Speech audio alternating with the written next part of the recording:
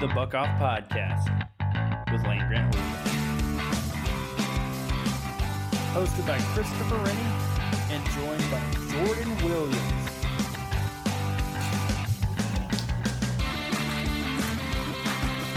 What is up, everybody? This is your host, Christopher Rennie, bringing you another episode of the Buck Off Podcast. We are starting to get into the dark winter of the off season. And I'm not just saying that because it's really cold outside, but as always, I'm happy to be joined by Jordan Williams. How you doing today, Jordan?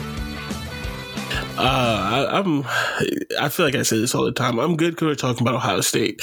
Outside of that, I'm literally physically exhausted and hate my life because moving sucks, and I'm on a very strict deadline to finish moving out of my apartment. And a 2-week grace period seems great because moving in a weekend sucks until you only have that little random stuff that you're not sure if you want to keep or throw away, and that's all that's left in the house, and you're just like, ugh. And then you have to obviously clean because we're not bad people who just leave the apartment dirty. So, Yeah. But otherwise, I'm good because we're talking about Ohio State. Yeah, we're going to try and talk about Ohio State because, like I said, deep in the offseason. Sometimes we're recruiting experts. We've got a little bit on recruiting today. Nothing crazy. We're not going to give you any tips or secrets on who's coming here, who's not. But, the final rankings are out, so that should be a little fun. The biggest news, though, was not in football. The biggest news was obviously the MLB Hall of Fame. So we're actually going to give you guys some baseball conversation on here. And we've got a few other things. But to get us started today, the dead of the offseason is upon us. How bad does this suck? We got 3 football games left, and it's done until next year, August. That's miserable. This is literally the worst time of the year. It coincides with the worst part of winter, especially in Ohio, because winter doesn't start until January in Ohio. It coincides. Football ends the worst time of the year. It's just a whole bunch of people trying to be the smartest guy when it comes to recruiting, scouting, the draft, coaching, hirings, firings, all of that kind of stuff. A whole bunch of rumors that people just randomly put out there. And I have to pretend to care about basketball. That was the last one. I had to pretend to care about basketball. We're to the point where we're getting questions by people like Josh Pate at 24/7 Sports. It was you've got 5 minutes. What are you using to sell college football? I am not ready for those questions on January 27th. I'm not ready for figurative realignment questions. I don't really need to hear about playoff expansion. It's I either want football games on and then I need a little break of all those conversations, and then those conversations start easing me back in to get ready for the next season. But I don't really want to listen to your top 10, your all decade teams right now. It's not the time. It's too early. Yeah. Also, I don't want to hear the way too early hype trains. The way too early, man. The people who had Caleb Williams and Spencer Rattler and their top 3 quarterbacks returning, and CJ Stroud wasn't there, and it's oh, okay, sports. You're the guy we should trust. You clearly have a handle on this. Yeah, and it's these are the times where you get some people. These are the top 10 lists. Like you said, way too early predictions for 2022. The way too early. God, your way too early prediction had 7 SEC teams with Alabama and Georgia number 1 and 2. You are so smart. Yeah, right. Way too early top 25s might be the bane of my existence, because I don't even think I understand a preseason poll. You kind of need a baseline to look at, but reality says I like how college basketball does it. They have pods, they have tier systems, they kind of group teams up. You could be a tier 1 team, a tier 2 team, a tier 3 team, tier 4 team, and you play each other, and then that kind of moves you in and out. And then by I'd say, because you do a lot of out of conference stuff, by January, you kind of have an idea of who's good, who can be really good, who might end up being good. But in college football, we're already talking about the preseason rankings. We don't even know where half these quarterbacks are still going to end up. We don't even know how many of these teams are going to build in the transfer portal. Like, I keep seeing this question popping up. It's like, who was a big success this year that's going to suck next year? And I'm like, I could tell you like 3 right now. One of them's Wake Forest. I don't think they're going to be very good next year. Next question. That's like, these aren't the conversations. The other one's Michigan State. Yeah, I think Michigan State's going to fall back. So, overall, we're here. The team's in full off-season workout mode. They've been posting pictures about that. The recruiters are on the trail. It seems like there's a new offer out every day, so make sure you're keeping up with that on Land Grant Holy Land with the state secrets and recruiting stuff. It's definitely where I've been going because I think they do a good job, our recruiting guys, of just organizing everyone who's been offered and so on and so forth. Oh, man. But, yeah, it's unless you're into recruiting this time, super into recruiting this time's kind of slow. I got one more. Since we're complaining, I have one more thing to complain about. I hate the let's grade coaching hires, especially like assistant coaching hires. Let's be honest, it doesn't matter who your DB's coach is. They're either really, really bad and need to be fired, Tavier Johnson, or they're just okay. Very rarely do you have like a Larry Johnson or something where your assistant coach, really, really matters. Like even Al Washington, like as much as we talk, or like Bill Davis, as long as it's not Bill Davis, you can survive. Even the negative things I had to say about Al Washington and stuff like that, if he was under the right system, where like the coach was making him teach certain things, he would be decent. You know what I mean? Like if there was a defensive coordinator that stressed technique, he could coach technique. Like it's really hard to be a bad assistant coach. So it's like for these people who like need to like judge every single like assistant coach hire, unless it's like DJ Durkin, who's just a bad guy and also killed someone, like it really doesn't matter. You know what I mean? Like. Yeah, it's just like, and so not to hate on Wake Forest here, but if Wake Forest gets a new DB coach, he's not going to be Kerry Combs recruiting 5 stars and just generating first round picks. It's like a lot of what assistant coach's success is the school he's at. Yeah, there's what let's do some quick math. There's 130 FBS teams. Every FBS team has 10 assistant coaches. That is 1,030, something like that. I probably shouldn't be doing math without a calculator, but that is over 1,000 assistant coaches. And you want me to trust your opinion about one assistant coach out of over 1,000 and like think that it's really like that big. Like it's not, like it's really not. Yeah. So I will say this, like a lot of the coaches, I mean almost every coach at the Division I level is a really good coach to a lot of standards. Like they have to be to get there. Or nepotism. We know a few guys in this Ohio State circle that are very either we're close to a former coach or not. But that's everyone gets jobs. It still counts, and that I guess that goes to your point. Some of these guys aren't deserving of jobs, and they still have them. So. Yeah, but it's just like in general, they're probably like 15 to 20 special assistant coaches in the world, and there are probably like 50 like just god awful ones who should never have a job, and then the rest are just good coaches who work hard. And I'm not going to complain about this one guy going to this one place and another guy going somewhere else. When it's just like, I was reading on 24/7 Sports, like Billy Napier, they had him ranked as like the number 1 like staff builder of like all the new coaching hires. I'm like, how do you know that? It's like, who did he even hire?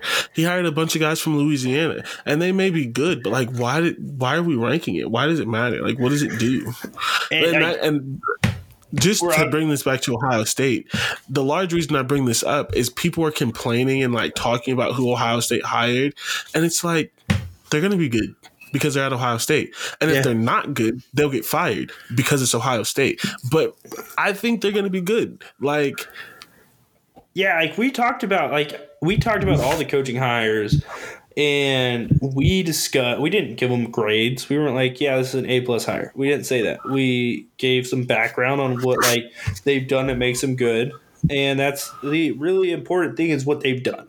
And there's quite a few coaches who can tout that they've had a first-round defensive back. There's quite a few coaches who can tout they have a lineman in the NFL. And there's quite a few coaches who could tout a lot of the same things Ohio State staff has. But the reason you believe in these staffs is because, number one, they did enough in their past to earn a trip to Ohio State. And number two, there's I'm trying to think of a number two. There isn't really a number two. They've done enough to get to Ohio State. I think my overall point is like every hire doesn't have to be perfect. Like it's the entire thing. Like I was listening to a podcast and they were complaining about Tim Walton because he hadn't been in college football for like 14 years. But it's like, he's the DB's coach. It does not matter. He's the DB's coach who spent 11 seasons in the NFL. He is a good coach. It does not matter that your DB. Yeah, it doesn't matter that your DB's coach hasn't been in college football in 14 years because it's 1 out of 10 guys. I will say I love how people are always like, oh, yeah, Ohio State needs to be like Alabama. And then Ohio State goes and gets an NFL coach who hasn't recruited in 11 years. Who coached under Nick Saban, they're like, yeah, we don't like him because he hasn't been in college for 11 years. It's kind of mind-boggling when you think about like the opinions out there like that. And I'm like, I feel like if you've been a defensive coordinator, if you've done all that stuff at the highest level, you could go into a recruit's room and probably convince them that you're a pretty good coach. Because recruiting is not that hard. It's literally recruiting to Ohio State is not hard. It's about want to. Just don't be an asshole. Don't wear cleats in somebody's house. Learn their names. Know a couple of fun facts about them and respect their family and tell them that you're better than the other guy and why. And you should, whether it's true or not, you should believe that you're better than the other guy. So that's easy. Like, I'm better than this guy because blank. I can do this for you because blank. Here's the list of all, like, even though I wasn't the coach, here's a list of the last 10 players at this position who went to the NFL. Do you want to come here? Check yes or no. No? Okay, I'll go to the next guy and tell him the literal same exact thing. Wow, I don't pay for anything on this trip. My flight's free, my car is free, my food is free. Or the parents cook for me, which is free. All I had to do, the worst part of it is you have to talk to 16-year-olds, which is someone that works with teenagers, is terrible. I get that. But recruiting's not hard. They could put me and you on the road today and we could sell Ohio State. We couldn't sell ourselves. I can't be like, oh, I've developed this guy, but I could sell Ohio State. Yeah. I'd be like, yo, I have seen Chris Carter catch touchdown passes, and I could see you also doing that in the uniform. Boom, you're good. You're Chris Carter. That's pretty much what I put in the recruit's head. He's coming to Ohio State.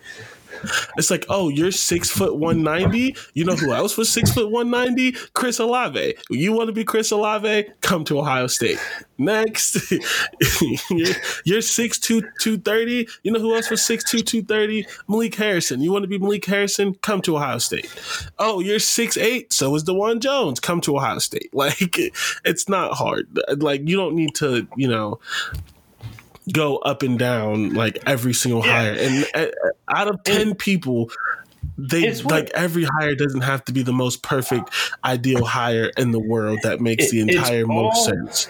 About finding guys who want to form a common culture. That's exactly, and if you do that, you made great hires. Yeah. And that's the culture stuff. It's like hiring DJ Durkin. Yeah. And you're as strong as you like. I get the whole you're as strong as your weakest link and that kind of stuff, but it's just like one coach, as I say, like I've said, like with other things, one coach doesn't make or break a staff. If Tim Walton or Perry Alano or Justin Fry or any of these guys are bad hires, they will be fired. But the likelihood that they're bad hires is slim because it's not hard. Like we didn't like Greg Studrara. but like he was a good coach He was. to everyone's standards but Ohio State. Yeah, like at the end of the day, he has a bunch of second and third round draft picks. Like Justin Fry is going to get credit for 2 first rounders, but Paris Johnson Jr. and DeJuan Jones, if they're first rounders next year, were that under Greg Studrara. He got NPF. He got Thayer Munford, who was a 7-year starter and is going to go at least be a rotational piece in the league. Like he has Wyatt Davis, who was an instant starter for the Vikings. Half of the Bengals offensive line, although they all suck, were Buckeyes. Yeah. He has Josh Myers, who was an instant starter, I think, for the Packers. And we still hated him. And it's like, but that's a hell of a resume. And I just listed that off the top of my head, which means there are people that I forgot because they're offensive linemen. Like, yeah. So, like, was he there for who was the Ohio State guy? I was getting mixed up. Did we have Jack Muir is Michigan, right? No, I think he was an Ohio State guy. Yeah. Okay. I get Jack Muir and Taylor Wan mixed up. Jack Muir is Ohio State. Yeah. Jack Muir was a starter in the league for a little bit. Yeah, he's had a lot of guys. Taylor Decker's a starter in the league. Yeah, I think Greg Studer was there for Jack Muir. He's been there a long time. Yeah. So it's just like, I don't know. It's like we just don't have to spend this part we don't have to spend January complaining about the 10th out of 10th guy or which analyst they picked up or something like that. Yeah, it's absolutely. And it's exciting. Like I was excited about the staff. Everyone should be excited about the staff. And I wanted to say this. I started the show Secession, and it made me think about like the powerful like dynamics of like the country. And like the thing is, Ohio State's not playing the game. They're not posting jobs on ZipRecruiter. You know, they don't need to do that. They have like a black book of Ryan Day has a book of people. He's like, these are the people in this field that I respect enough to bring onto my staff. And it's not a big book. It's not going to be a big book because you haven't seen that many people. You don't know that many people. And Jim Knowles was an obvious standout. And he said, all right, I'm at Ohio State. I'm going to go get the best defensive coordinator on the market, and I'm going to bring him to Ohio State. Like they're playing by a different set of rules. So, you know, it's not like everyone's on an equal playing field. It's not like all staffs can be built the same way. It's really just it's all luck. Like you could have a really hungry 26, 27-year-old who recruits his ass off. Guess what? If he coaches DBs, he might end up at Ohio State one day. And that's why it's not fair because he's not staying at Duke forever. No, like Perry Alano. Yeah. And the only reason he was at Cincy is he has absolutely no coaching resume to save his life. Yeah. But I will say this about Eliano. Like Texas Methodist or something like that. So like nobody knew who he was. He had draft picks at the University of New Mexico. That blew my mind. That's more impressive than anything because I couldn't even get draft picks at New Mexico in the video game.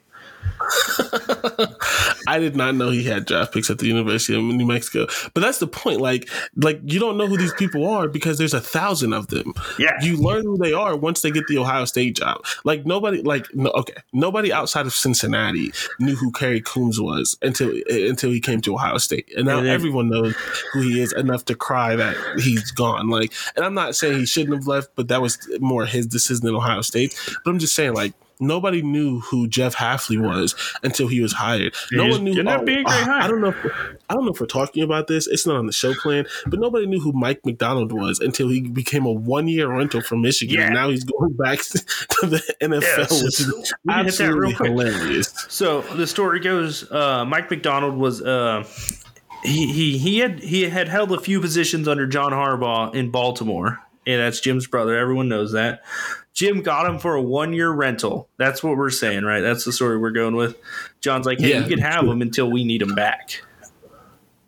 Essentially, I think what it was, and we talked about this before. We actually talked about it with Justin Fry, thinking like I fully believe that Ryan Day is the reason that Justin Fry is was at UCLA.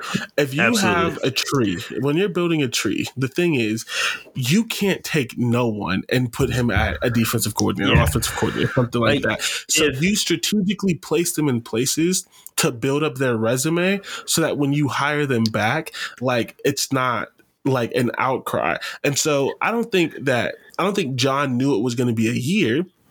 But he had Wink Martindale, who was old. So he says, I really like you.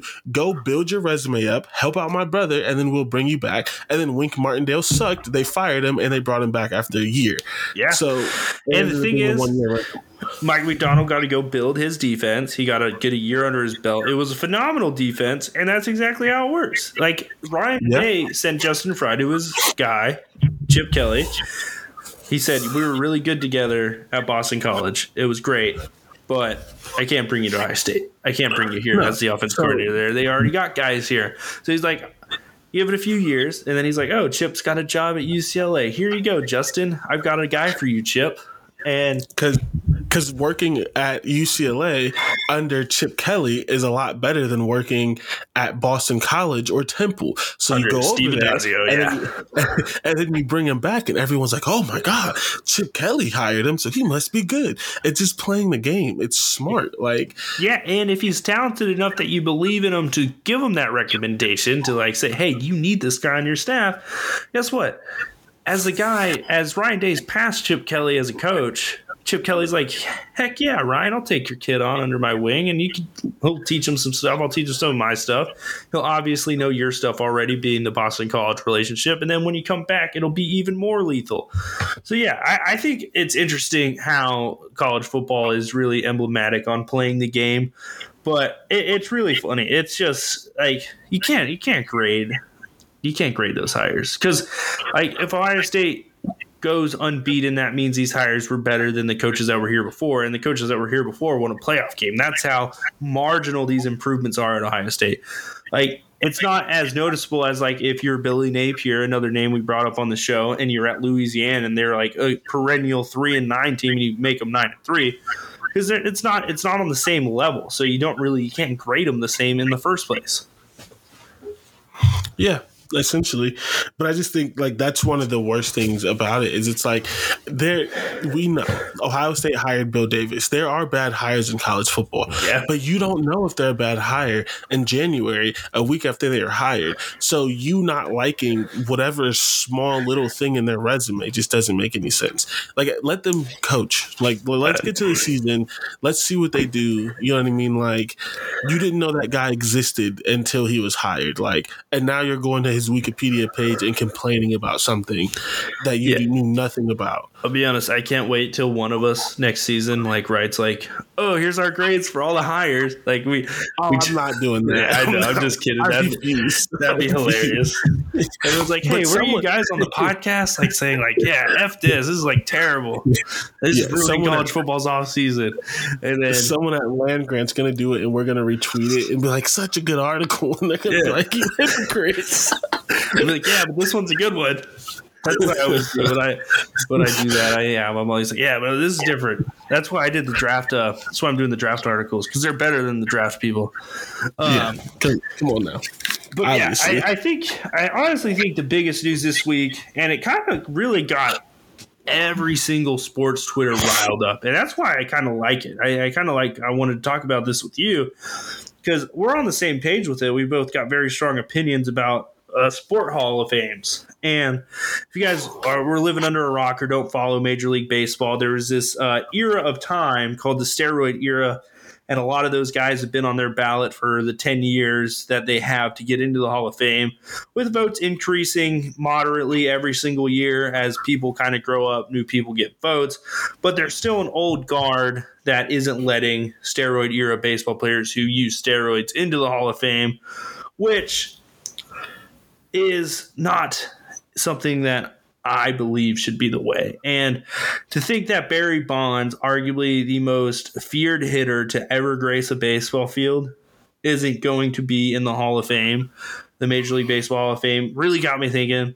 And to think that the all-time hits leader is not going to be in the Hall of Fame for something he did after his playing career is something that got me thinking. And, at the end of the day, I just don't think Hall of Fames hold the same prestige to us in our generation as they did to generations before. No, and a large part of it is because the people who vote on them tell them. I'm stealing this because someone tweeted it and I thought it was interesting. it's essentially telling us that our heroes don't matter. Like the ones who grew up watching Barry Bonds and Roger Clemens, like the ones who grew up watching, for example, because I was really mad about it, Reggie Wayne, or like, these people who have struggled to get in. It's saying that our heroes don't matter, or the people we looked up to didn't matter, weren't good enough. Because of like Terrell Owens struggled to get into the Hall of Fame, and it was just because people didn't like it. It was so bad that he didn't even go to the ceremony, and that is literally to this day, regardless. Jamar Chase, what are all these other guys? One of the best players I've ever seen with my eyes. Yeah, I think. There's two parts of Terrell Owens you remember, and just because he was doing sit-ups in front of his house during a contract holdout, just because he celebrated and threw popcorn in his face, does not mean he doesn't deserve to be in the Hall of Fame. And here's the thing: the most important thing with Terrell Owens in particular is what he did. Never affected the field. He didn't miss practice. He didn't miss games. He had the contract holdout, which everyone does now, but when he was locked in, he was locked in. People just didn't like him, which is fine. But really, when you go back at it and you look at some of the things he did, it's like, that doesn't even matter. Like, he wasn't a bad teammate. He wasn't a locker room cancer. He just wasn't the nicest person to the media, and he did quote unquote stupid things like throwing popcorn or whatever, and that was enough. That was enough for people to literally spend an hour on First Take and the like, asking if he was similar to Anthony Brown, and he's nowhere close. That was one of the most disrespectful conversations I've ever seen. And so it's just like, these people who vote for the Hall of Fame, they can't take their personal feelings out of it, and that's an issue, because it's not the hall of do I like you, it's the hall of the best freaking player of a generation. Yeah, and if you're talking baseball, David Ortiz was in the Mitchell report. Like, he was a steroid user, and he apologized for it, and that's the only difference. And he wasn't as good as the other people.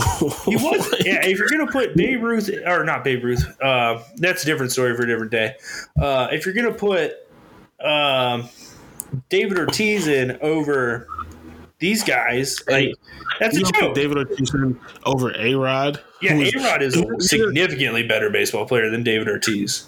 And A-Rod is probably a significantly worse baseball player than Barry Bonds. So it's like, the gap between these guys is ridiculous. Yeah, and A-Rod was one of the best players of the generation. He was incredible. A-Rod is literally why people our age watch baseball.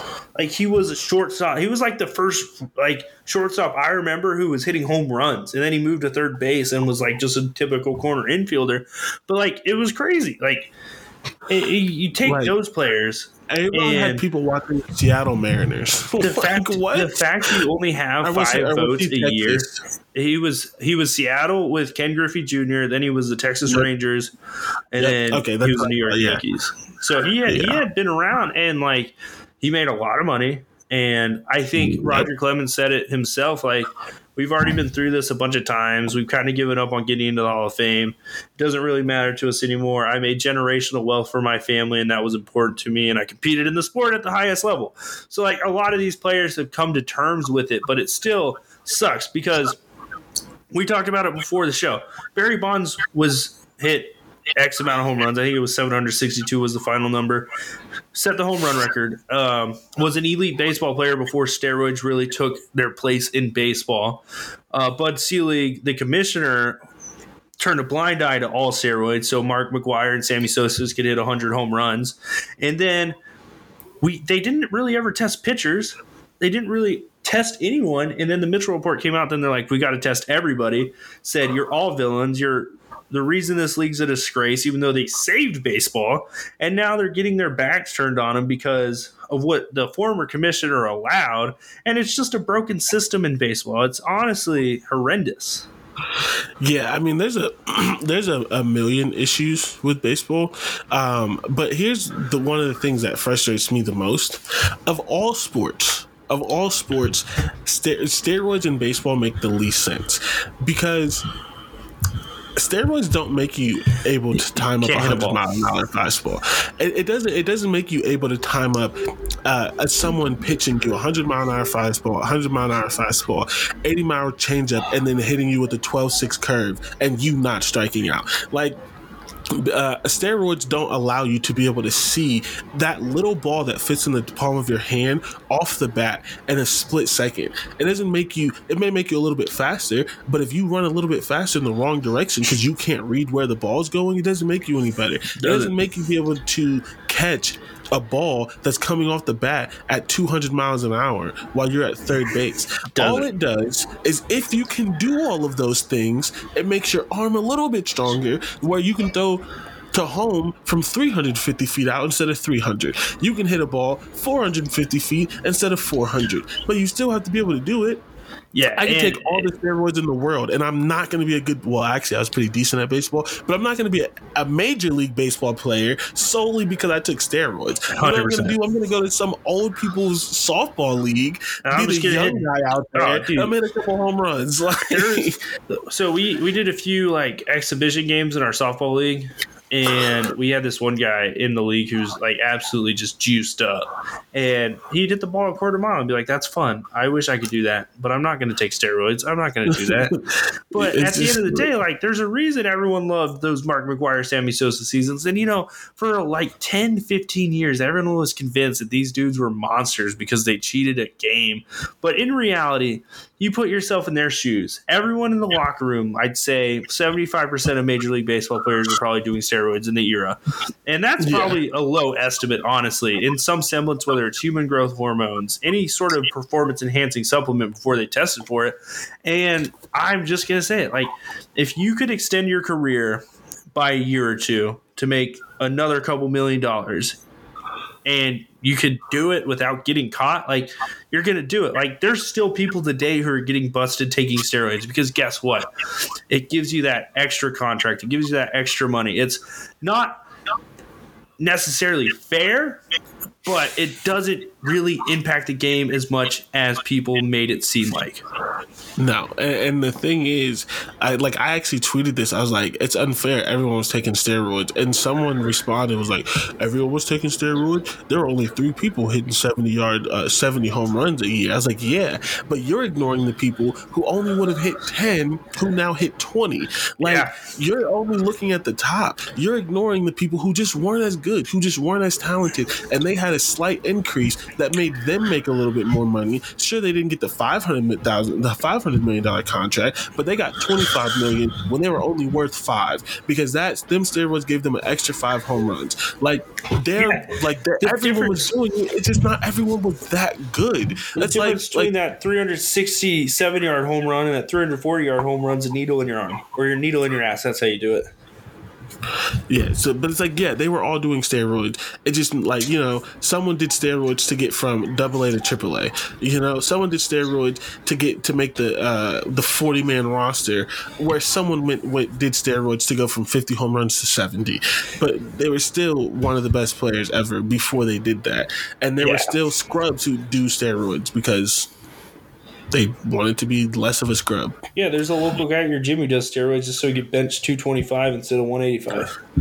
And wear medium T-shirts. Yeah, so it's like, what are we talking about here? Well, I honestly don't think the MLB Hall of Fame is the worst of them, but they're all bad, right? Like, if we go down the list, like, no, Basketball Hall of Fame is the worst. You think basketball is the worst? I do. I think we talked about this. I think having it as the Basketball Hall of Fame and not the NBA Hall of Fame and College Basketball Hall of Fame does kind of soften it a little bit. Yeah, Basketball Hall of Fame is the worst because at least, despite all of their issues, the Major League Baseball Hall of Fame actually puts real players in there. Anyone can get in the Basketball Hall of Fame. Anyone. I don't want to get into this argument with you. I don't know how you feel about this. I just want to make this statement. People argued with me for a literal week, when I said Derrick Rose is in the Hall of Famer.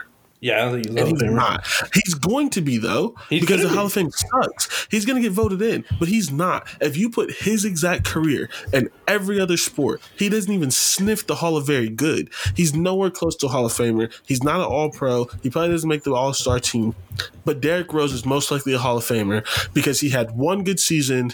He stole an MVP from LeBron because everyone was tired of him because he was not the MVP that season. He was just the new guy, and LeBron had won like 2 in a row. He won an MVP.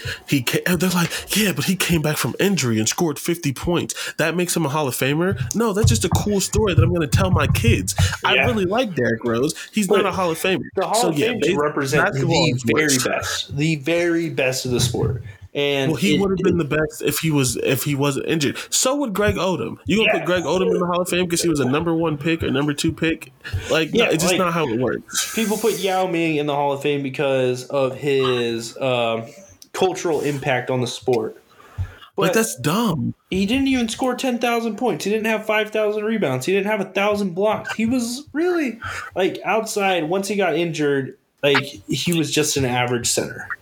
And he's in the Hall of Fame. I'm sorry. Derrick Rose doesn't need to be in the same place as Kobe Bryant. Rest in peace. That's true. He doesn't need to be in the same place as LeBron James. He doesn't need to be in the same place as Dirk Nowitzki.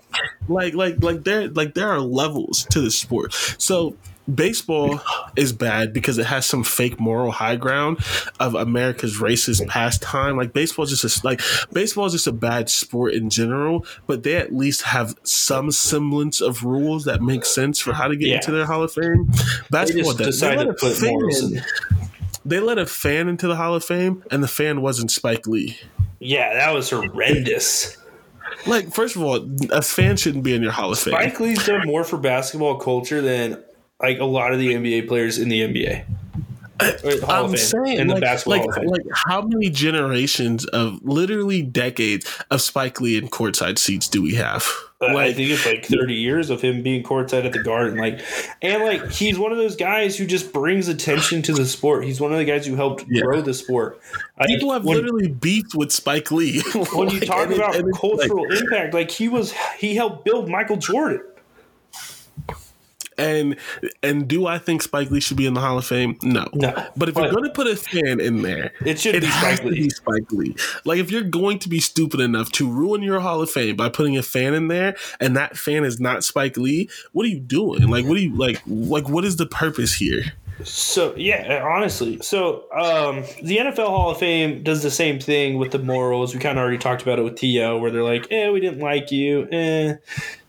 But they at least vote you in. They just don't make you first ballot. Yeah. Like the NFL. They've done the thing where they haven't really translated the progressive stats to represent the era versus back then, because throwing for 4,000 yards when Dan Marino did it was a big deal. Now Kirk Cousins has done it every single year of his career. Do we feel like Kirk Cousins is a Hall of Famer?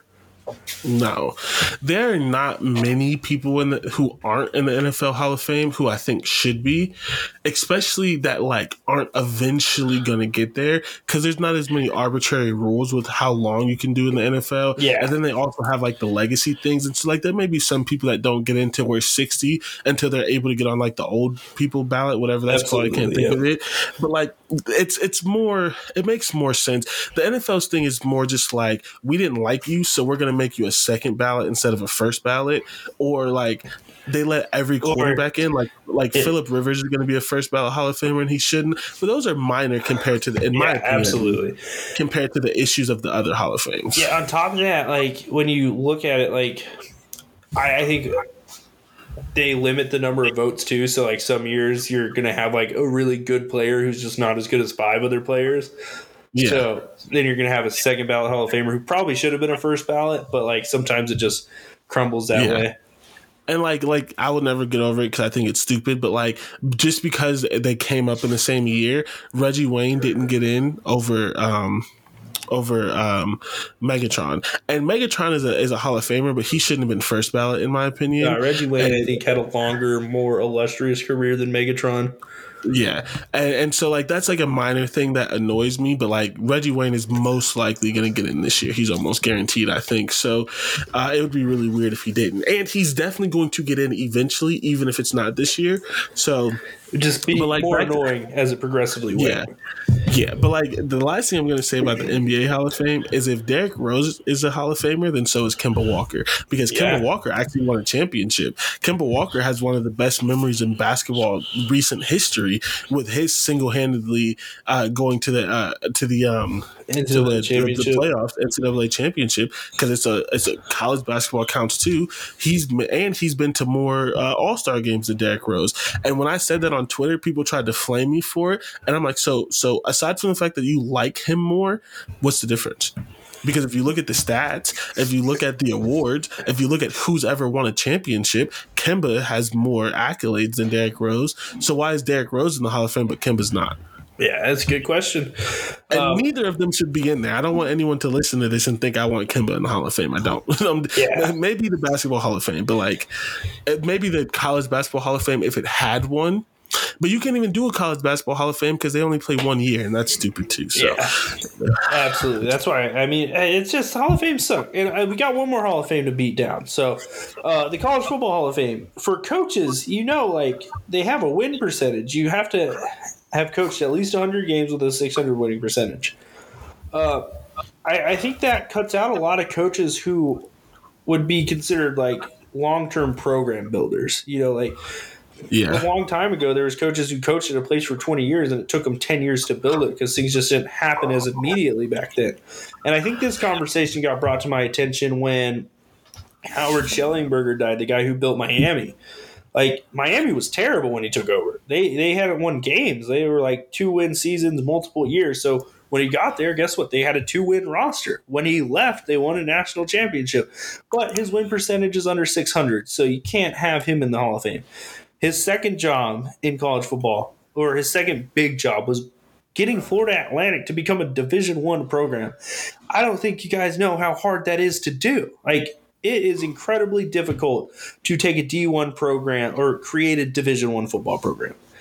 Like, getting the fundraising, getting all the sponsorship. And now Florida Atlantic won conference championships under Lane Kiffin years ago. And I know it doesn't really reflect on that, but Schellenberger did a ton of work to get that program there.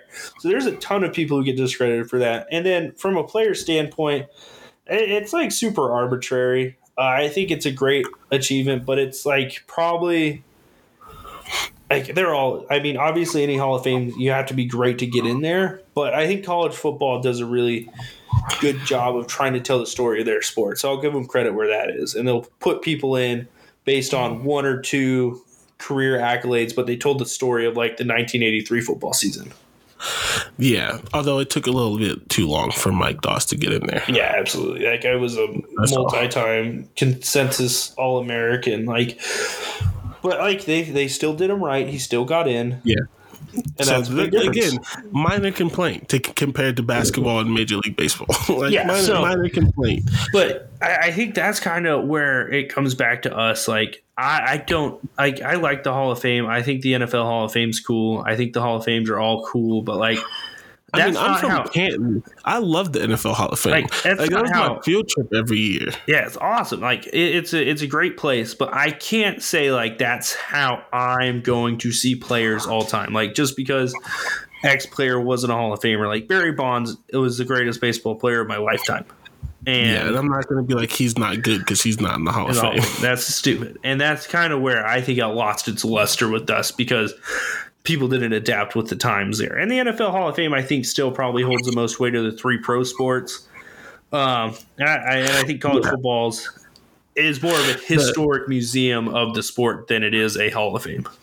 Which they could do that and have a Hall of Fame. I get basketball because basketball is a global sport. They're wanting to recognize contributors and college and that kind of stuff. But there should be an NBA Hall of Fame and then an overall Naismith Basketball Hall of Fame that they could do whatever they wanted to. The fact that the NBA as a professional sports league does not have its own Hall of Fame with its own requirements is very stupid to me. And the last thing I have to say about Hall of Fame before we move on is I just think that another issue with Hall of Fames, and we've kind of addressed this, but in general, a lot of it comes to accolades, but it comes from accolades of media people who don't know anything about the sport. And I think people forget this sometimes when they listen to especially people who are really paid for this. For some of them, this is just a job. Like some of them, they knew they wanted to be a reporter and they fell into sports. Never played sports, never cared about sports. It's just what paid. Some of them they couldn't get into corporate or politics or whatever they wanted to. They started out as a 20-year-old intern making $5 an hour at some sports news place, and then ended up on ESPN when ESPN blew up in the 90s, or on the other big magazine that I'm losing, Sports Illustrated. It's Sports Illustrated, yeah. And they stuck with sports forever. These people don't know sports. A lot of them don't watch sports. A lot of them don't like sports. And you can tell that in the things that they say. And the few college, especially in college football, the few college football beat writers who have common sense literally complain about voting for awards because they say they don't have enough time in their job to do it. And I think we talked about this once before, because literally they spend all day covering one team. They're at the game early, they watch the game, and then they sit in the press box. So if the game's at 12, they don't get home till 6. They literally miss 60 of the 80 games on that day. Absolutely. And then you want them to rank teams and to pick All-Americans and things like that. And then these All-Americans, these All-Pro teams, these Pro Bowl teams, things like that are what stop you from getting in the Hall of Fame. Literally, Darius Leonard for the Colts didn't make the Pro Bowl, but was first team All-Pro in the same year. And things like that don't make sense. And so that's the other issue with Hall of Fame, because you have people who don't know anything about sports voting on these awards. I love LeBron. Yeah, but LeBron is going to be an all-star even when he's not an all-star. Chris Paul was not an all-star last year, but everyone likes Chris Paul. So he got the legacy award. And that's going to go into his Hall of Fame voting, which he's a first ballot Hall of Famer, but that's not what I mean. But that hurts a player like Devin Booker, who barely got on, who should have been a guaranteed. That hurts. Not that he's going to be in the Hall of Fame, but if he was, it hurts Devin Booker's Hall of Fame resume, because Kobe Bryant in his 18th year, when he wasn't an all-star, got an all-star. Got the legacy all-star. It's like, this stuff is stupid. Yeah, it's true. And I think a point you made about the All-Americans is funny, because it's Football Writers Association, it's all these people, the Associated Press. Why do you think it always gets weighed so heavily to Ohio State, to Alabama, to these really good teams, or to stats? Because that's the easiest thing to read, and it's the easiest thing to gather data on. So, I love Chris Olave. You guys all know how much I love Chris Olave. I don't think he probably should have sniffed his second All-American team this year with some of these receivers in the country. And that might be my hot take. I watched a lot of college football. He was the third best receiver on Ohio State this past season, stat-wise. So, I'm just saying, that's something that weighed in the Football Writers Association. They're like, oh, this guy was great. He scored a lot of touchdowns. Yeah, I mean, Chris Olave was the Biletnikoff, not finalist, but the Biletnikoff person for Ohio State over Jackson Smith and Jigba and Garrett Wilson. And it was solely just because of his name. And then he literally had no chance to win it, because you look at his stats and Jordan Addison's stats, and it's one guy doesn't fit. One guy catches all the passes for his team, and the other guy has to share the wealth with two other guys. And one guy is, super hungry, and the other guy is making a bunch of business decisions because he doesn't want to get injured. Which is why you should never, ever, ever, ever, ever, ever, ever, ever, ever, ever come back when you have a chance to go pro. If you're a fifth round pick, maybe you come back. If you're the first 3 rounds, never come back, because it never works. Name one person who came back and really helped their draft stock. It's like Aiden Hutchinson went from a 15th pick to a top 3 pick. That's it. Yeah, he was not a 15th pick in last year's draft. Yeah, he was. He was the 4th edge guy last year. No, he wasn't. He was a first round. He had a first round grade last year. Yes, that's because draft people don't know what they're talking about. All of the edge rushers in that, I like Aiden Hutchinson, but all of the edge rushers in that class were better than him and Kayvon Thibodeau. Yeah. Actually, no. He may have went in the first round before that guy from Miami, Jalen Phillips or whatever his name is. Yeah, he's better than Jalen Phillips for sure. He may have went in the first round before him. Yeah, with that, to compliment a Michigan man, I don't like to go to the break with that, but I think we're going to have to, because we're at the 49-minute mark. So I will see you guys on the flip side. Thank you guys for sticking with us and letting us lodge our complaints. Leave a review about it, even if it's not a happy one. You can send me an email even, as we like to complain. But we'll see you guys on the flip side. All right, welcome back, guys. How you guys doing? I hope you guys are in warmer weather than me and Jordan right now. I keep seeing the snowfall. It's incredible, but yeah, loaded show today. We went in on Professional Sports Hall of Fames. I honestly think like 5 years ago that conversation would have been taken so far the wrong way. Like they would have been like, you guys are disrespecting the legends and all these people who worked hard. But I think now a lot of people are gonna be like, yeah, no, you guys are kind of right. Yeah, and honestly, I don't care about what people think about 5 years ago. It's just true. Like, there are still a lot of people who very heavily revere them, and we're not saying that they're bad, right?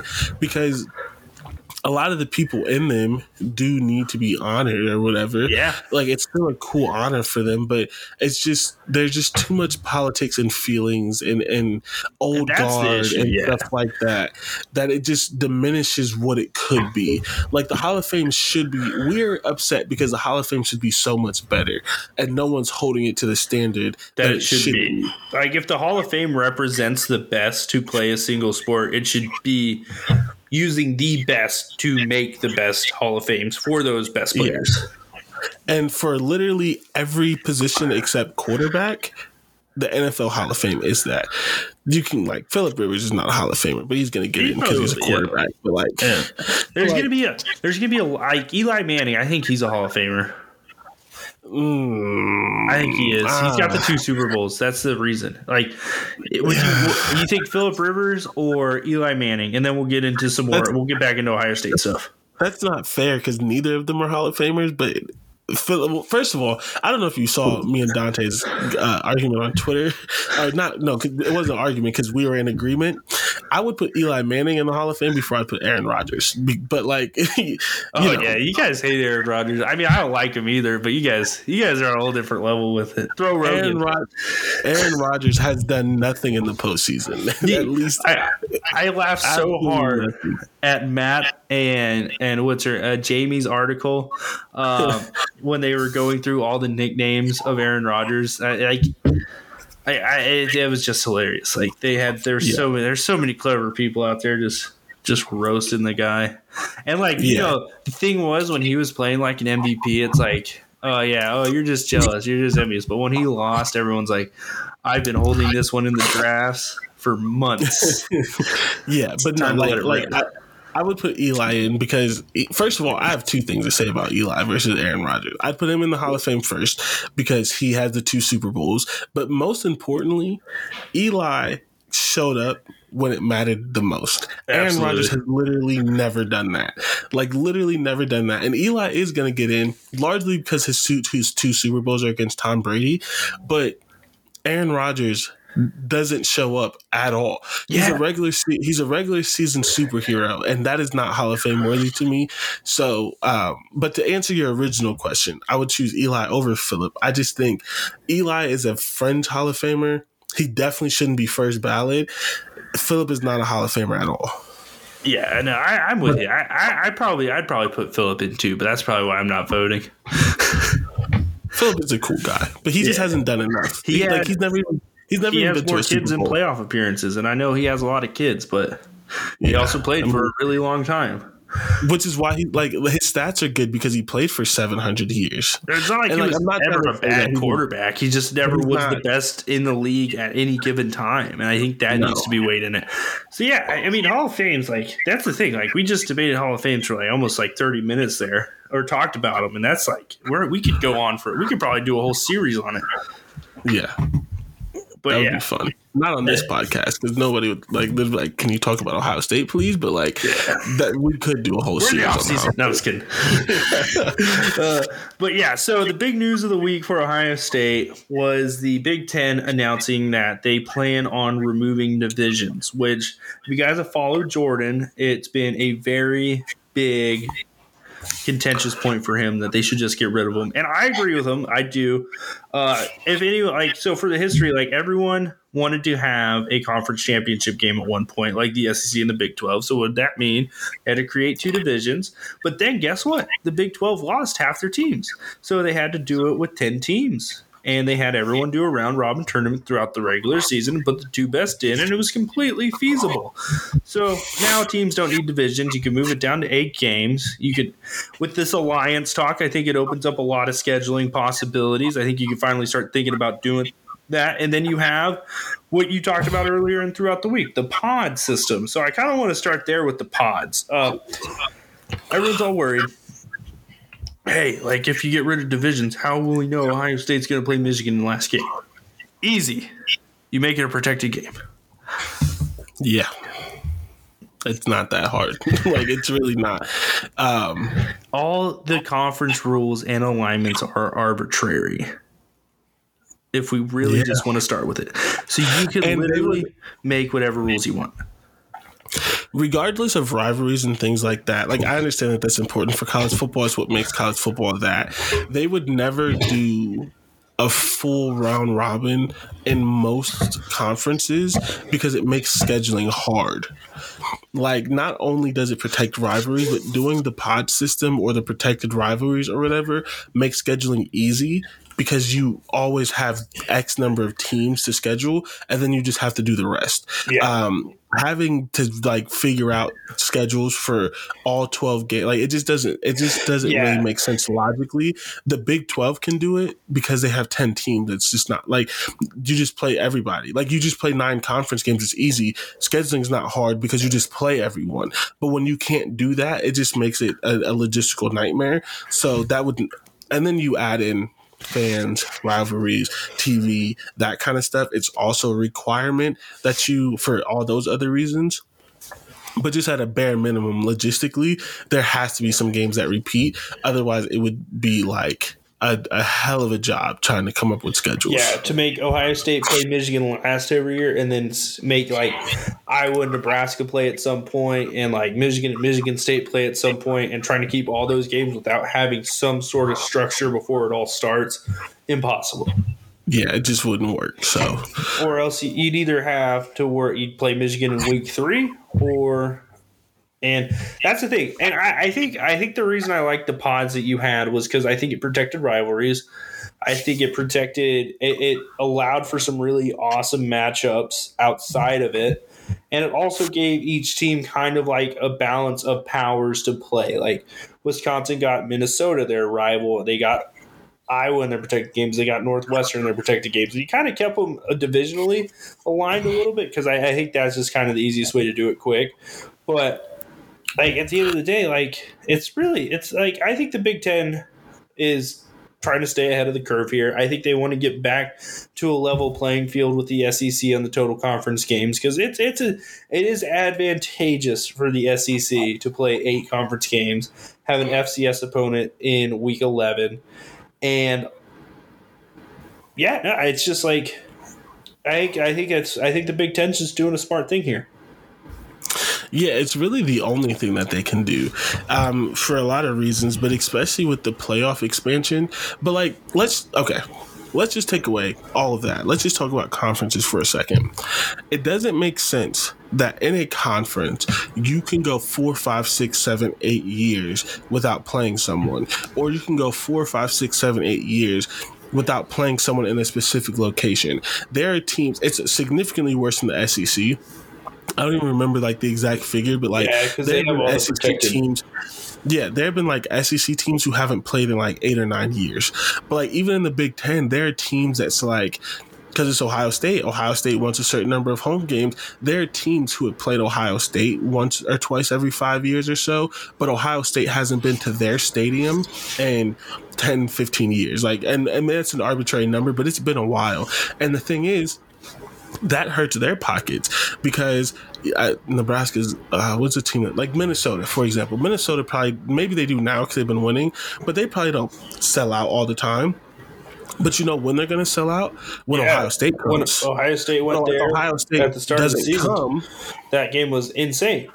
Yeah, but if Ohio State doesn't come, then you know what I mean? So it's like you can't really call yourself a conference if no one is playing each other. And when you're tied to divisions, it makes it impossible for teams to play. Like one Ohio State and Illinois played for every year for a stupid number of years. They go to division, they almost never play each other. And the pod system, they're not going to play every year. In my opinion, that wasn't one of my protected rivalries. I don't think it should be. Yeah, it could be, but I don't think it should be.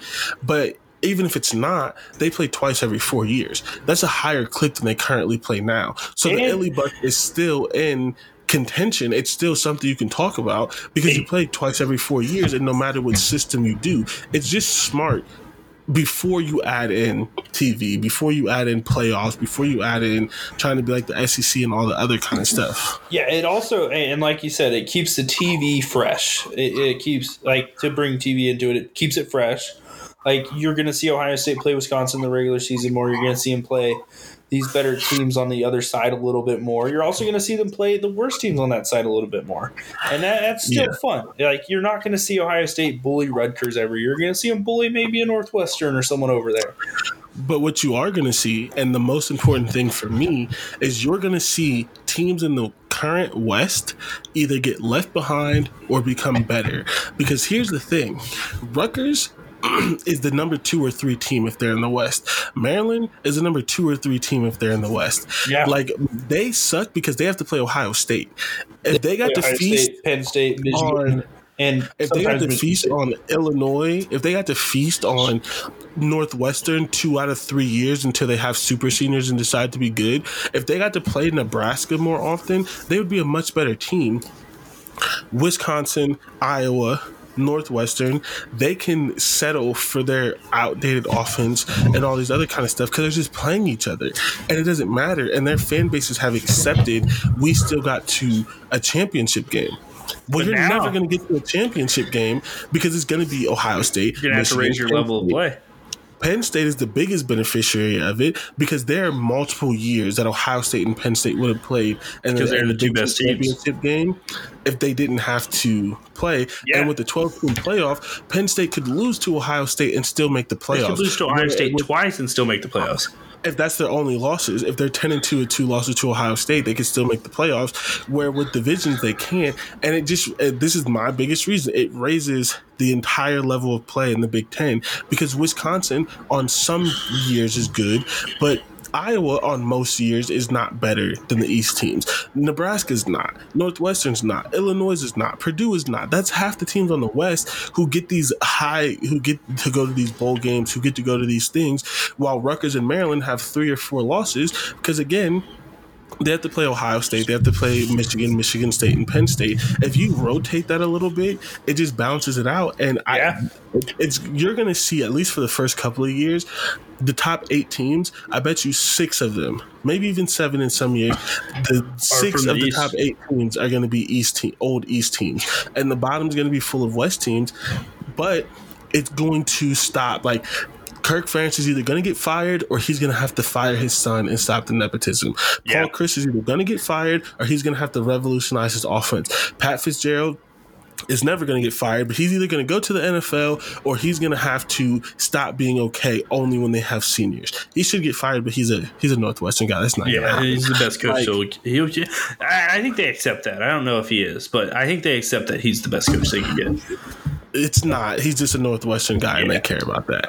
I will say, and then, like, to move on to another point here, for the playoff sake, like, the Big Ten doesn't want to be the only team that can't get 2 teams in the playoff. Like, no, and some years you'll get 3. Yeah, because if you think about it, Ohio State, Michigan, Penn State beat up on each other, but if one of them gets to redeem themselves in the conference championship, so say this past year, I don't know if it would be the case. I haven't looked at the records. Let's just going in blind here. But say Ohio State lost to Michigan in that game this past year, but they were still the second best team in the conference. They'd go to the Big Ten championship, have a chance to redeem that loss. Then, boom, possibility of getting 2 teams in. Yeah, if like 2. You forgot about Michigan State. Yeah, Michigan State would have made a 12-team playoff this year. If this season plays out the exact same way, maybe Ohio State gets to have that revenge and they win. Regardless how it goes, if Ohio State and Michigan split, there's a chance there's 3 Big Ten teams in. Whoever wins the Big Ten is going to get a bye. The second team is going to be 5, 6, 7, 8, and then Michigan State is going to be 11 or 12. Yep.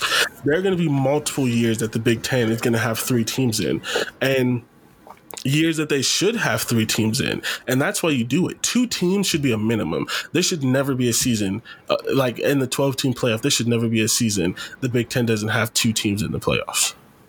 Yeah, absolutely. And I think that's what we're going to see. And like you said, if Wisconsin wants to compete for that, they're going to have to get better. If these people, and I think with the current division setups, like those teams are allowed to be complacent. If you remove those, it takes that complacency away. And that's something that extremely important. Because that 9-3 becomes 6-6 really quickly. Really because you replaced Illinois for Rutgers and Maryland. And for everyone who Paul thinks Chris I'm goes stupid, from being like, hey, he could be here forever to like, yo, dude, like we're used to winning 10, 11 games. I know it's different now, but yeah, that's a big difference. Yeah. And for anyone who disagrees and thinks I'm stupid, name the quarterback on the west side that's better than Tua Tagovailoa. I'm silent. I couldn't do it. Like, which one is it? Like, Maryland only looks bad because they have to play Ohio State and Penn State and Michigan State when all of them are good at times. They're not actually a bad team. And you see that when Maryland blows out whoever they blew out in the bowl game. And you see that when Rutgers is competitive with Wake Forest for a quarter or 2, and we all knew that was going to be a blowout eventually because Wake Forest had a good offense and Rutgers isn't there yet. But Rutgers was competitive in that game for a while, despite being a 5-7 team. Rutgers is 5-7 in the East. They're 5-7 with almost 4 guaranteed losses. Yeah, it's pretty. I mean, it's impressive when you put it that way. That means they go 5-3 the rest of the time. They have almost 4 guaranteed losses, and then they go 5-3. That's a good team. You take away 2 of those losses, they're 7-5. Yeah, absolutely. That's just simple math. Divisionless Big Ten is for. There's not a singular reason you can come up with, in my opinion, that this doesn't make sense. Yeah, I think it makes too much sense. I think that's the problem. Which is why I'm worried that they're going to mess it up because I don't trust Kevin Warren at all. Yeah, and we've been down that road plenty of times. Yeah, but outside of the divisions, I think this was a fun story that popped up. I've got a bunch of the beat writers received a statement from the athletics department about Ohio State's NIL numbers, and I thought I came away impressed by it. I don't think there was anything you could really complain about. If you really want to look at NIL, Ohio State had 220 student athletes who engaged in 608 reported NIL activities with a total compensation value of $2.98 million. All 3 figures ranked number 1 nationally according to Ohio State's NIL partner Open Doors, and that is incredible. And before we go any further, does not include the Quinn Ewers deal. So you take that $1 million kombucha deal, and if he was there, it's $3.8 million. Yeah, absolutely blowing out the competition. And I'm not sure that deal has ever been confirmed. Also, the interesting thing about the 2.9 is, does that include total deals or just money that they made in that year? Which is another thing. Money. Yeah, so that's the thing. Like, Quinn Ewers' deal may not have made it another $1 million because maybe that's $1 million over 3 years. Whatever it is, it doesn't matter. But I just did the quick math. You said 2.98 divided and 220 athletes. Pull it up real quick. Yep, 220 athletes. Okay, so just for quick math purposes, that is on average, and obviously it was not split evenly, but that is on average $13,545 per person. None of them are rich. So for all the people who hate NIL, you're mad at an 18-year-old, 19-year-old, 20-year-old getting $13,000. Yeah. Which doesn't cover their tuition if they were paying for it. It makes them significantly below the poverty level. That's their full-time job. Yeah. They wouldn't pay for an apartment. They couldn't have a car. Like, they would be very much struggling. So, but with all the stuff they get $13,000 to themselves to do whatever they want with, and they should be allowed to do that. And that's the best part.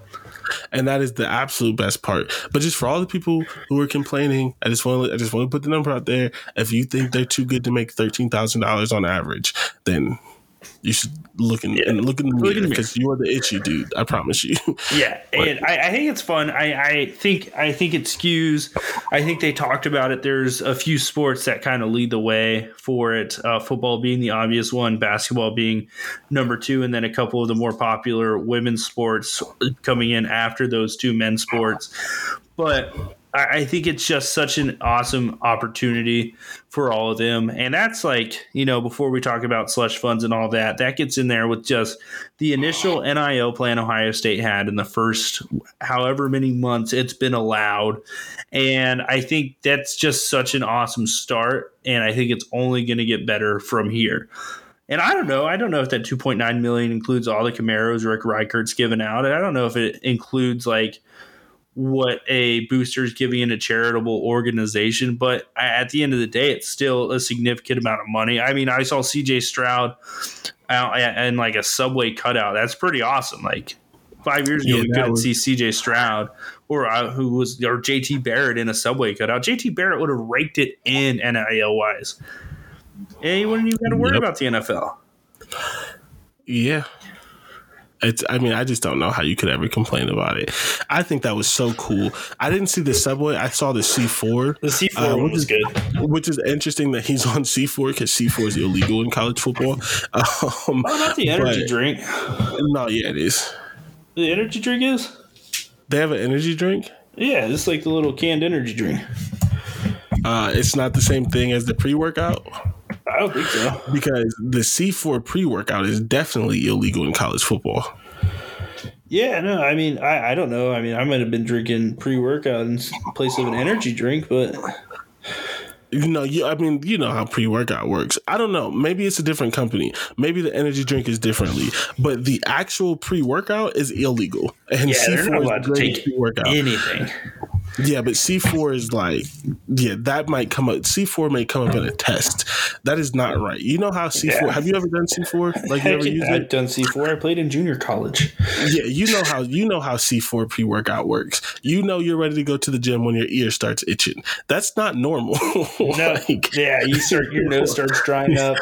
You're like, all right, time to go get this lift in. You literally start feeling like the sweat start, and you're like, I haven't even moved.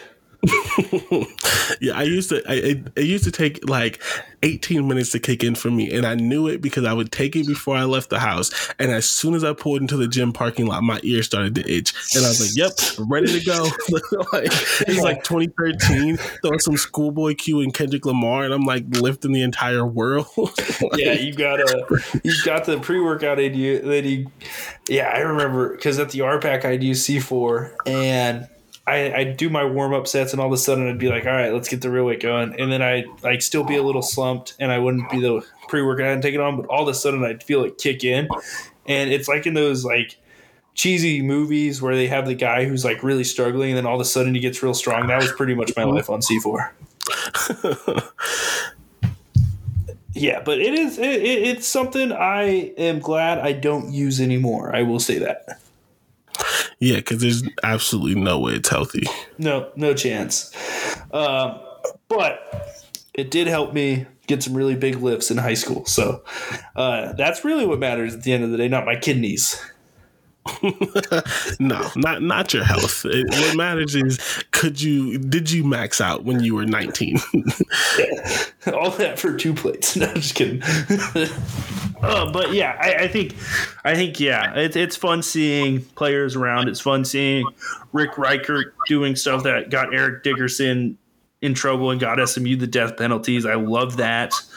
Who had a really good game basketball wise? I think it was Malachi Branham had a really good game, ended up with a car. EJ Liddell, they finally worked him and got him a car. I'm just seeing all these people. Like, EJ got a Hyundai Genesis. Those are nice cars. He's just whipping around in a comfy car. That's just hilarious that he got a comfy car. Where like Travion Henderson, like me, got a Camaro, and that's what I would have. Like, I would have been like, give me a Camaro. I'd be like, hey, Rick Reichert, I don't want a Z71. I want a freaking S-Class Mercedes. Let's get this set up. Yeah, I'd been to 18 in a Camaro, like at the light on the way to football practice, like Like you want to race? Like just like actually, maybe it's a bad. Maybe NIL is bad. Maybe you shouldn't give 18-year-olds a fast car because we're all idiots.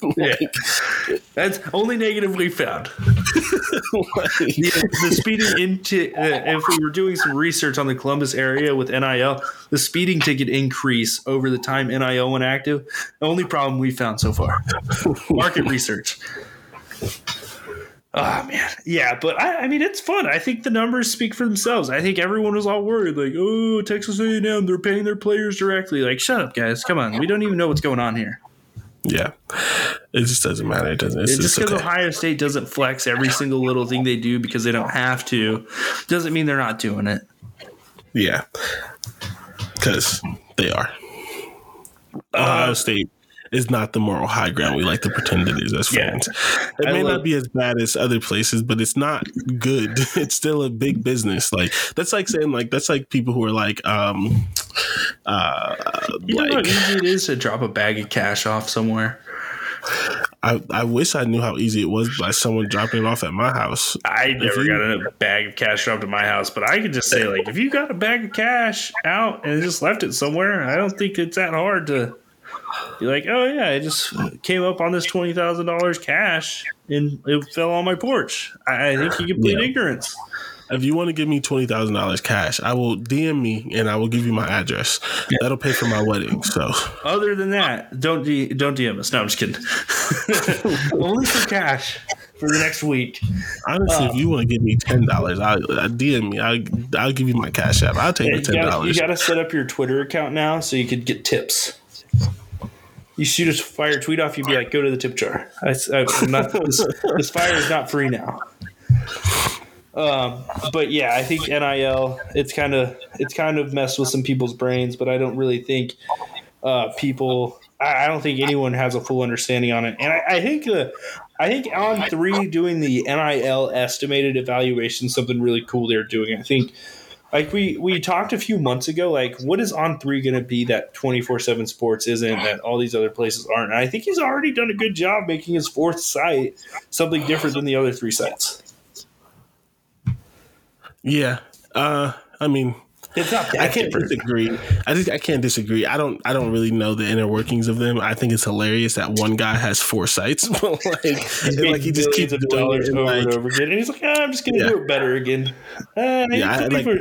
7 Sports, it's done. I'm going to sell it to CBS and Viacom. Then once my non-compete's over, I'm just going to build another. Yeah, so I don't know. That's real sicko energy. I don't really know what makes them different. I think it's interesting. The one thing I will say, and this is I don't even know why I have this opinion, because I'm not an expert in recruits, because there's literally a million of them. I can't say I fully agree with On3, but I think Devin Brown should be 1, 2, or 3 when he's like 5 or 6 right now. And I do think that he has the best chance to have the best career out of all the other ones. I've heard a lot of things about Drew Aller that make me think there's a chance that he's not going to be successful. There's a lot of things that I think he has to work on. Same with Quinn Ewers. There's a level. What's the word? There's a level of I'm going to say completeness. No, I'm going to say completeness. Yeah, I think Quinn Ewers and Drew Aller are lacking. I think refinement, maybe. Refinement's a good word. I think their ceilings are higher than any of the other quarterbacks, and I think that goes into their projection just because Drew Aller's 6'4", 225 pounds. He's a senior in high school, and he can throw a ball a quarter mile. You can't teach that. You can't. His biggest thing is staying 6'4", 225 pounds and not going 6'4", 250, which is hard when you're that at 18. But I don't know anything about Penn State. I'm guessing you have a decent. So he throws like a shotgun. It's a scatter shot. He's one of the. He was decent in the All-American game. I don't think Devin Brown really got a fair shot in that game because Cade Klubnik kind of dominated the week. And if I was doing my rankings, Cade would probably be the number 1 quarterback. I liked him. He was pretty solid. I think he'd be my number 1. I think Brown would be 2. And then you kind of get into the guys like Aller. He's really talented physically. Ewers was like outside of like all this stuff with Ohio State. Ewers was for sure the most talented quarterback of that class. I don't think it like popped off the screen like some of the stuff he could do. But yeah, for sure. with the actual 2022 guys who were still in the class, I think this is one of the better quarterback classes probably since the Lawrence Fields one. I think if you included Quinn Ewers in it, it might be the best one in like 10 years. I do think there's a lot of really good quarterbacks in this class.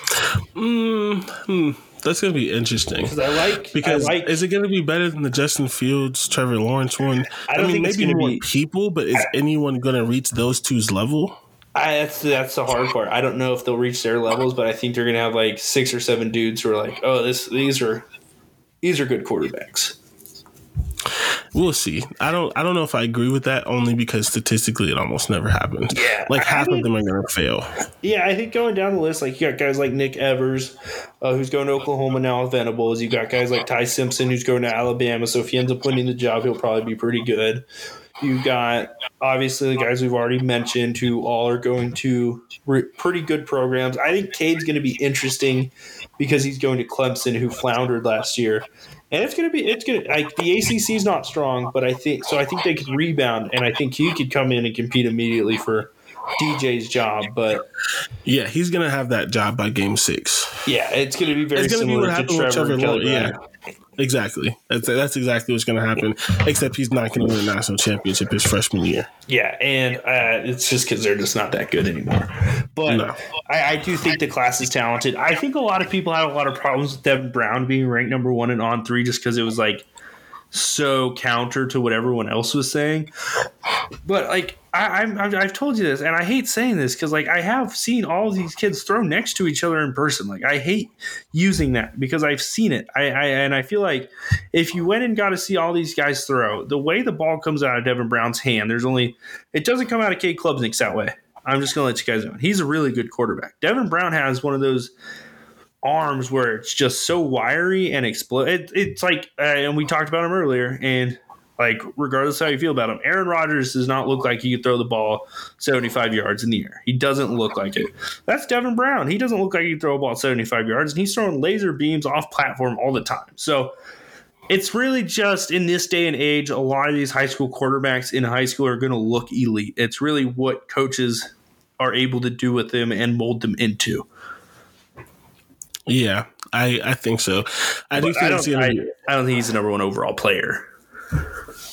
I will say this. They backed it up with some interesting reasoning. I did read the article for why they picked him, and it made sense. Whether I agree or not, I don't know. They interviewed Ryan Day about him, so I'm going to trust Ryan Day's quarterback evaluation too. So, yeah. Also, I think there's I will say this, and I don't know that this is true, but I think I'm going to use arbitrary numbers. Like everyone plays Madden. If you have a quarterback in Texas who has a freshman, who has a senior in high school, is an 88, and you think you can get him to a 99, and you have a quarterback in high school from Ohio who's an 86, and you think you can get him to a 97, not as good, but close, very close, and he's from Ohio.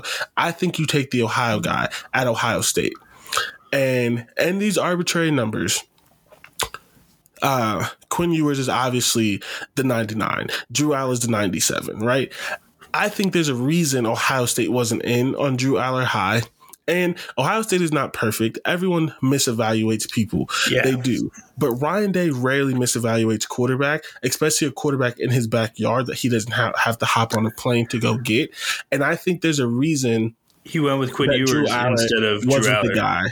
And I'm not saying that Drew Aller would have flipped, but there's nothing that actually came from Ohio State that said they recruited Drew Aller before they recruited Devin Brown when Quinn reclassified. Yeah, I think a lot of people just said like, hey, you should go get Drew Aller now because he left and he's from Ohio. Yeah, but I haven't seen anything that said that they did that. So I think there's something that the staff doesn't like about him. There's something I will say. Right. CJ Stroud in high school looked very similar to Devin Brown in high school, who looked very similar to Jack Miller in high school. And Ryan Day has a type. He does. He likes a little mobility. He likes a lot of juice in the arm, and he likes you to be able to throw to all three levels consistently. And I don't think Drew Aller has shown that he can do it consistently to all three levels, but that's probably a big part of why. And like you said, I think it's really interesting, the point you brought up. Like, Ryan Day has hit on every single quarterback he's brought into Ohio State's quarterback room, and he's not going for the kid in his own backyard. I think that's something that's interesting. Yeah, because it's just like I fully trust Brian Hartline right now, and I looked in it was either 2023 or 2024. The number one quote unquote wide receiver in that class, I think it's 2024, because I think 2023 the number one guy is Brandon Ennis, but whatever it is. The number one wide receiver in a certain class didn't even have an Ohio State offer. And maybe it was a 2022 class, but he didn't even have an Ohio State offer. And it's like, in my opinion, I saw that. I'm like, nope, he's not that good. Yeah, because if Brian Hartline's not giving you an offer, you're not the number one wide receiver in this class. Yeah. And I don't know. I won't go as far to say that Ryan Day has built that cachet, because quarterback's harder and there's a lot of quarterbacks, whatever. But like, for him not to recruit the guy in his backyard, the guy that he could drive 2 hours to go see instead of hopping on a plane, I think that says something to me. Ryan Day can be wrong. People have been wrong before. So I'm not saying that you need to listen to everything I'm saying or he's saying. It just intrigues me. And it's definitely an interesting point that I didn't even think of until you brought it up. That's all. So we'll see. Yeah. But yeah, before we go, I kind of wanted to look at, because the final rankings are in, so we get the final composite. I just kind of wanted to give a little roundup of what the Buckeyes are bringing in so far. There's still a few names out there. Nothing's finalized yet. There's still 2 or 3 guys Ohio State wants to get. And in what felt like a really stressful recruiting season for whatever reason, I feel like Ohio State ended up doing a pretty good job. And especially once you got the reclassification from Sonny Styles, like I think they really were able to get some momentum here at the end. And that's exciting. I think everyone should really be excited about this class. So looking at it, we're going to look at just kind of the numbers here, what Ohio State's finishing up with. How do you feel about how they closed out recruiting to this point with the final rankings being in? I know there's a few guys still out there. Yeah, I mean, I think they did good. Very, very good defensive line class to make up for a couple subpar ones before last year. I think they have some very intriguing, for the second time in 30 seconds, which is odd, some very intriguing athletes at linebacker. We all forget Gabe Powers, but like Gabe Powers is a legit dude. He won the Gatorade Ohio Player of the Year. And that's no small feat. It wasn't CJ Hicks or Sonny Styles, so he's a legit dude. I like when my linebackers, and CJ Hicks did this, Sonny Styles did this, Gabe Powers did this. They play running back too. Like, that means they're incredible athletes. And Gabe Powers was a good edge rusher at his school in Marysville. Sonny Styles, good edge rusher. They brought in guys who can do multiple things, who have big bodies. And I think that's something like Sonny Styles. Like, if you guys haven't, go watch his basketball highlights. Like, it's insane what this dude is doing to kids. It's kind of unfair. Crazy athlete. They brought in 4 wide receivers, all different skill sets. It's crazy to think that they need 4 wide receivers, but they actually are losing a decent amount of people. Got in another running back. Overall, they got in another quarterback. Like, I think it's a really good class. And if it wasn't for Texas A&M going God level for some odd reason, like, it would maybe be looked a little bit higher, but when it says number 4 and people think that's bad because Ohio State should be 1, 2, or 3, but it's number 4 when Texas A&M went God level. They had less 27 recruits. They have less recruits, and their average player ranking, to go into the weeds a little bit, is really high. So, I think they did a really, really good job, especially considering that they couldn't commit to the staff. Yeah, exactly. Everyone got fired. And that's huge too. So I just counted them up. This is a soft count with the 2 hard commits included in it, but that's 16 top 200 players in, what is that, a 21 person class? That's absurd. And the ones who aren't top 200, one of them's probably the tight end because they never recruit tight end. Christian, They never give, and the tight ends just never rank well. Yeah, and Kai Stokes is one. Ryan Turner's one who's not. Dallin Hayden's not, and they recruited Dallin Hayden early. George Fitzpatrick's not.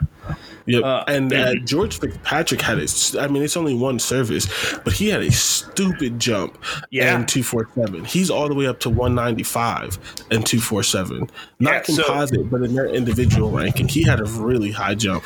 And he made it to the All-American game, which means he's pretty solid. And he did, and I'm pretty sure one of the Ohio State offensive linemen didn't do as good as they wanted to, and I think it was Fitzpatrick, but still getting there is a huge thing. But he was also going up against that one kid that's going to freaking against Georgia. Caden Curry too. That's hate crime right there. Like Buckeye on Buckeye crimes. That one kid that's going to Georgia is stupid. He's definitely a 3-and-done guy. Yeah. I can't think of his name, but he definitely embarrassed him a little bit. But on top of that, we talked about the number 4 ranking nationally, but let's see, like the 93 composite. It trails Texas A&M and Alabama, and that might get above Texas A&M's with the guys that are still out there recruiting if they land the 3 guys they still want.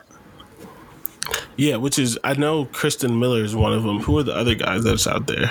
They have the offensive lineman, I believe. Not a recruiting expert right now. Carson Hinzman he's not included in the class, is he, because he hasn't signed yet, or is he included? He's not included in the class yet. Yeah, no, I don't think so. Yeah. So he's signing because I just actually saw him tweet about that. He's signing. They're in the running for Kristen Miller, although it looks like he's going to Georgia. Yeah. But, I think they're still a way to close this thing out strong. Even with a 93 player average, the top end players in this class are incredible. So take that for what it's worth. But the last thing I think I kind of want to say on this is the high-level defensive players they're bringing in. That's exactly what they needed to do. They signed a top 100, he's 103, so I'm going to call him a top 100 tackle, Integra Tishabola. Like, they did a lot of incredibly good things in this class that you can't really discredit, especially given all the uncertainty. Like, they dominate on the offensive line with some of the guys they got, and I think you get They got a good offensive lineman from Wisconsin. Yeah, that's incredible. Come on, that doesn't happen. You take an offensive lineman from Wisconsin, a guy that they really without an offensive line coach. That doesn't happen. I think you made up a really good point with the defense, because for Ryan Day's first couple of classes, all of the 5 stars and stuff were all on offense, and I think he realized that, hey, I'm an offensive coach, but I need to balance out my recruiting. And absolutely. I think there was a huge, I think I did the math at one point, 6 or 7 of the top 10 guys in the class are defensive players or something like that. Yeah. That is an absolute focus on defense, that they went out and they said, we're not going to slack on offense, but we need to turn up our defensive recruiting. We can't have only 5 stars on offense. And they went out and did that. And I think that, it's very commendable, and I think we're going to see a difference in a couple of years when these guys are the starters on the defense. Yeah, and I just think it's fun. I think, seeing the final rankings go in, the composites are pretty much locked in. I think Rivals did their finals and stuff, so we might see a few more changes here and there. But overall, February is going to be here soon. The last signing day is coming up, so we're going to get this locked in, and then we'll really be able to deep dive into the class for you guys on this show. But I think, honestly, that's it for me. My final thoughts here, if I go first on this. Everyone on Ohio State's team got an additional support staff this year, and I think that's Ryan Day really taking this offseason serious. Yeah, I don't have a final thought. I think that's just important to recognize. I don't think a lot of people are paying enough attention to that because it's not the interesting positions. But yeah, every position group on the field has immediate support staff coming in this year. Yeah, and that is a level of commitment from Ryan Day, a level of commitment from the athletic department, because you have to pay them. And some of those guys make a lot of money. Parker Fleming, when he was a support staff, made 70 bands. And Like, and I mean, compared that's to the other nothing compared coaches, it's to not the a lot, but yeah, but like that's That's a 10 big- people, particularly there are 8 people or whatever that you're paying between $60,000 and $80,000 a year. The guy that I don't know his salary, but the guy that came from Duke was probably making $100,000 or something. So he's I doubt probably he going to came get over something here. comparable. Yeah, like I doubt he came over here to make 50 bands. So it's like that's a huge commitment in salary and in support and in structure and things like that I do think is going to show a huge benefit. Yeah, and I just think it's something I wanted to point out. We've already kind of gone into the coaching staff a bunch of times so far in the offseason, but that's fun. Like every single person, we talked about GAs, we talked about that. They have direct support staff, and it's gonna be like I think a lot of people don't realize how much that's going to help the current staff with game prep, with planning, and all that stuff. Because now they have, for lack of a better term, they have lackeys to do all the legwork on a lot of that stuff, so they can focus on the more important things. Yeah, and that allowed. I mean, there's just. I think you said it perfectly. I was just going to repeat what you said in my own words. Yeah, it's important to have support staff for ideas, for culture. Young guys take the work off some of your coaches. Connect with players. Balance. Like there's a million things that they do, and they definitely go underappreciated. And like you're going to see a lot of these guys get bigger jobs over the years, and it's all going to start with what they built at Ohio State. Like it's funny to think about that. At one point in time, Urban Meyer was support staff at Ohio State, and then he became one of the greatest college football coaches in the history. Yeah. I think this would actually be an interesting thing to do, but there are a lot of coaches who are coaching right now that used to work at Ohio State. Mel Tucker used to work at Ohio State. Like coaches that you don't even think about who are some of the bigger names in sports right now who are on those Jim Tressel teams. Like support staff matters. And really the last thing that I have to say about it is, hey, maybe in 10 years, Coy McFarland is a defensive coordinator here. And I said him just because I remembered his name and I don't remember any of the other support staff's name. But like you start that now. He goes out. Like we said, resume build. Yeah, exactly. You do with him what Ryan Day did with Justin Fry, or maybe Keenan Bailey when Brian Hartline is finally the offensive coordinator. Now Keenan Bailey's the wide receivers coach. Like you put these people, you build them through the program, you put them out there, get some shine on them, and then you bring them back when they're ready. So it's very important. Yeah, and to quote Looney Tunes, I think that's all, folks. So that's it for me. You guys can find me on Twitter at Chris Rennie CFB. You can find the show on Twitter at BuckOffPod. Where do we find you, Jordan? You can find me on Twitter at JordanW330. And that's all. Go Bucks. Yeah, go Bucks. Adios, guys.